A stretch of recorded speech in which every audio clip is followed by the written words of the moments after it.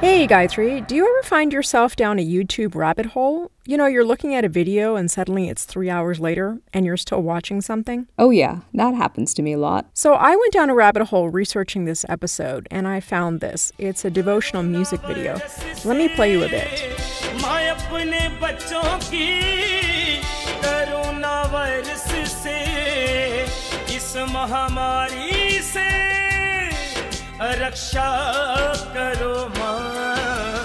It's very catchy.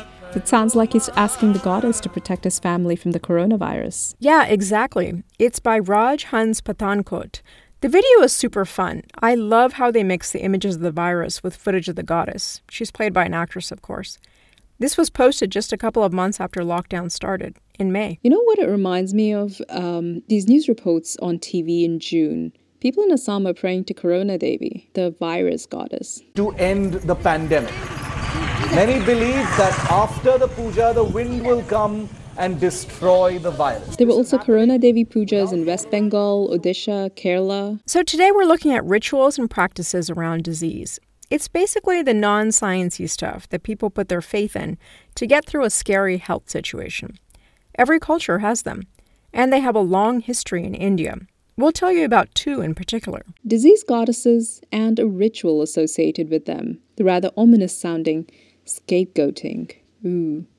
Our guide is David Arnold. I'm Professor Emeritus in History at the University of Warwick in the UK. I've been studying the history of disease and medicine, particularly in relation to India and South Asia for many years. And I've been particularly interested in the way in which India is both the center of disease across a vast area of Asia and the way in which India itself is transformed by various epidemics and pandemics, particularly during the colonial period. Happy New Year! You're listening to Chat Room Number 9, Disease Goddesses and Scapegoats. This is a bonus episode of Scrolls and Leaves. I'm Mary Rose. And I'm Gayatri. We'll be back with the rest of Season 1 in a couple of months. In the meantime, please help us out by letting at least one other person know about Scrolls and Leaves. And we'd really appreciate your rating or review on Apple Podcasts or Spotify. Let me set the scene for you a bit.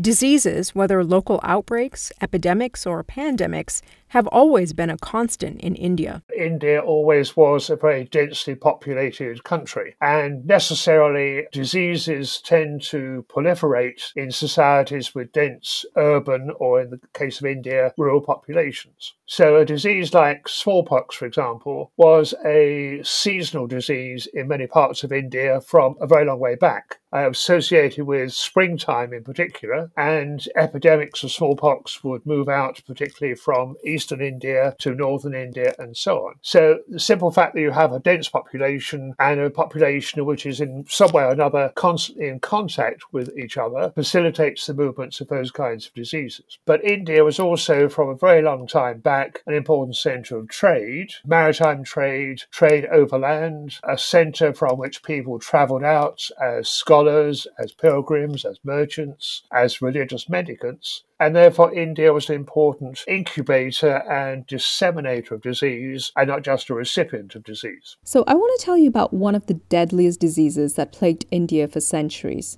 smallpox. Its treatment involved a bit of science and a bit of the divine. And we certainly know something about its movements within India as a disease which spread particularly during the springtime, during the dry, hot months. And of course, there were various indigenous techniques to try to control smallpox. A technique known as variolation was something which was particularly practiced in springtime, which actually meant transferring some of the smallpox virus from a smallpox sufferer to a child or to somebody required protection. Some of the therapeutic practices which were used, particularly this idea of variolation or smallpox inoculation, combined both a religious and therapeutic strategy. Yes, it is a craft, a skill, a technique practiced by specialists in that craft, but at the same time it was given a religious sanction. The practitioners of that craft, the inoculators, would often invoke the goddess Shitala as the protective deity of smallpox in the belief that she had to sanction this kind of therapeutic transaction. they were doing something which she had ultimate control over as to whether it succeeded or it did not. Shitala is an incarnation of goddess Durga. She's long been invoked against smallpox and a range of other infectious diseases, especially in northern and eastern India. Her name translates as she who cools in Sanskrit, a reference to her curing of fevers. Smallpox is kind of a special case. More commonly, the treatment and the prayer didn't really mix. Mostly the religious practices involved, as it were, propitiation rather than actual medical intervention. So in the course of the cholera epidemics, in the course of plague, perhaps even influenza, there was a readiness to propitiate, to worship a particular disease goddess who was seen to be responsible for causing the disease and also protecting against it. In 1817, cholera began in Bengal and spread around the world. And another goddess became just as important as Shitala was. And she's a great example of how religious traditions in India can sometimes cross boundaries. She's known as Ola Bibi to Muslims and Ola Devi to Hindus. You can find her temples in West Bengal. There are many other disease goddesses throughout the country and throughout history. The counterpart to Shitala and goddess Ola in South India is Mariamman, and the very earliest reference to a disease goddess is Hariti, about 2,000 years ago. Buddhists prayed to her for protection from smallpox. But no matter the name, notice they all had one thing in common. Disease deities in India were female because it was believed that women had special powers, power of Shakti, a dynamic power expressed in both disease and the curing of disease, which male deities, male individuals didn't have. So women had a particular ferocity, perhaps, a particular strength, a particular nurturing power, all wrapped up together. So it was female deities who were worshipped, particularly in the case of smallpox, but also in the case of plague and cholera and these other diseases. There's an irony in this. The goddess had the power to protect and cure, but it's almost like she protected more men, because when it came to women, they got the short end of the stick. In many instances, women were the actual carers in these epidemic and pandemic situations. And that's particularly marked in the influenza epidemic of 1918-1919, where mortality amongst women, adult women, was particularly marked. And that seems to have been because women looked after men when men fell sick, and then when the men died, the women were left unprotected, unsupported, unfed, uncared for, and therefore they became, in many cases, the major sufferers, the major casualties of this influenza pandemic. So gender roles have a fascinating place to play in all of these kinds of situations. Okay, let's move on to a ritual sometimes associated with disease goddesses. It's a lot less benign than offering prayers and pujas.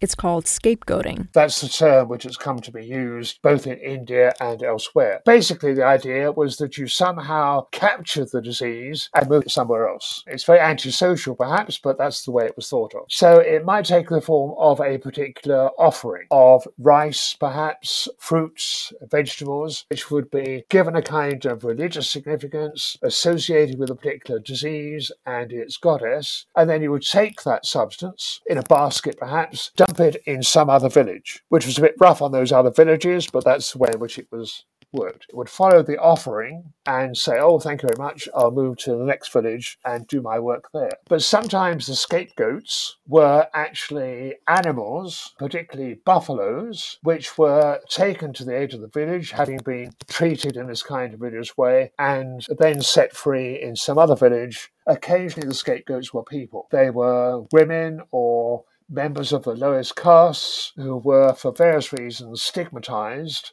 as being the people who transmitted these diseases, and therefore they were being ushered out of the village and made to go elsewhere. So where do prayer and rituals fit into the larger picture?